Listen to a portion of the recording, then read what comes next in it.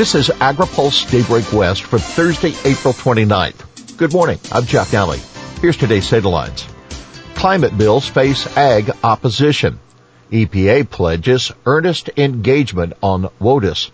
And this is the time for ag climate funding.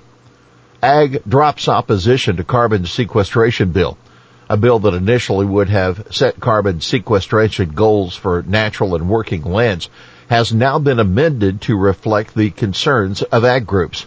Senator Nancy Skinner of Berkeley said her measure would support farmers by setting up the protocols needed to participate in private carbon markets.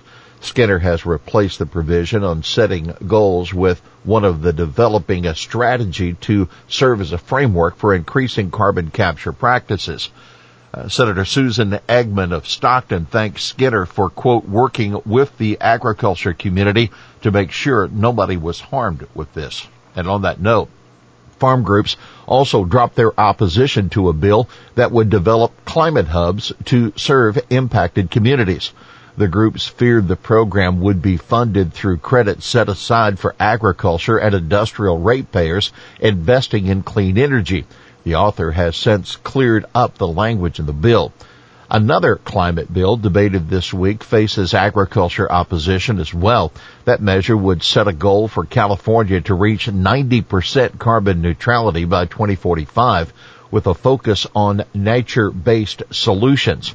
Opponents argue that both carbon neutrality and nature-based solutions are poorly defined and would set a limit on carbon removal technologies.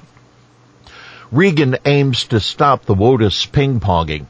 EPA Administrator Michael Regan says there needs to be some permanence to the Biden administration's upcoming rewrite of the Waters of the U.S. rule.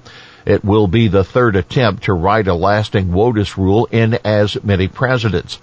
Speaking to the Senate Environment and Public Works Committee yesterday, Regan said he hopes to bring the ag community into the discussion on, quote, what's the best way to move forward without ping-ponging back and forth, protecting our water quality and not overburdening our farmers.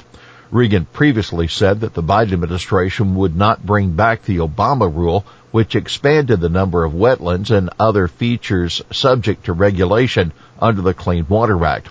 But he said yesterday the Trump administration's WOTUS rewrite was not, quote, as protective of water quality as it could be.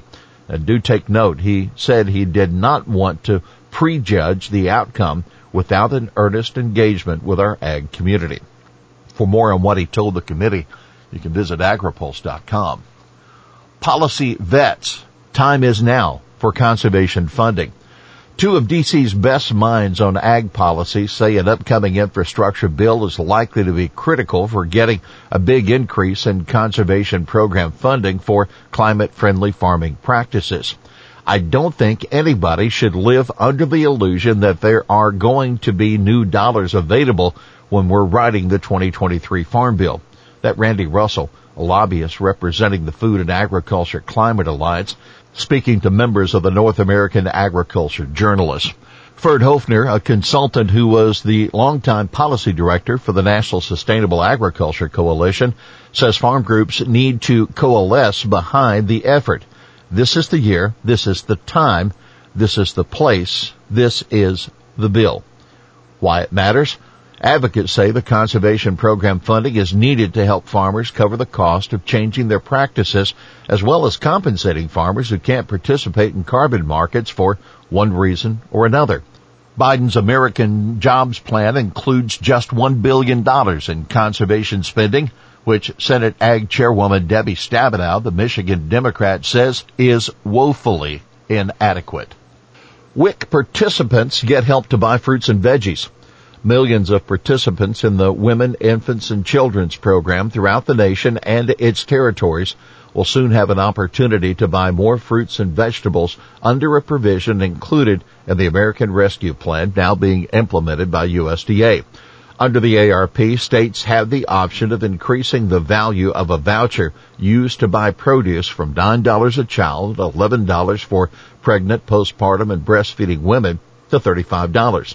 The relief, funded with $490 million in the ARP, is available for 4 months. More than 80 WIC programs have signed on to increase the benefits, including 48 states, the District of Columbia, Puerto Rico, and American Samoa, along with numerous tribes. For most, increased benefits will be made available from June through September. U.S., Mexico, and Canada to hold USMCA annual meeting soon. Top trade officials from the U.S., Mexico, and Canada will convene, quote, in the next few weeks to review complaints that have been made under the three countries' new trade agreement. That the word of U.S. Trade Representative Catherine Tai yesterday. Tai called it a meeting, quote, to review performance and to take care of the agreement. She said she would bring up complaints such as Mexico's proposed ban of glyphosate and Canada's alleged misuse of the dairy quotas it agreed to in the U.S.-Mexico-Canada agreement. The Biden administration will discuss next steps after the meeting if the U.S. complaints are not adequately addressed at the meeting, Tai told Senate Appropriations Subcommittee. You can read more about the hearing at agripulse.com. Here's today's He Said It. Instead of lighting a match to all the woody waste, it will actually create renewable energy out of it. That Assembly member Rudy Salas of Bakersfield on his bill incentivizing the construction of new biomass facilities, which passed another committee yesterday. Well, that's Daybreak West for this Thursday, April 29th. For the latest news out of Washington, D.C., visit agripulse.com. For AgriPulse Daybreak West, I'm Jeff Nally.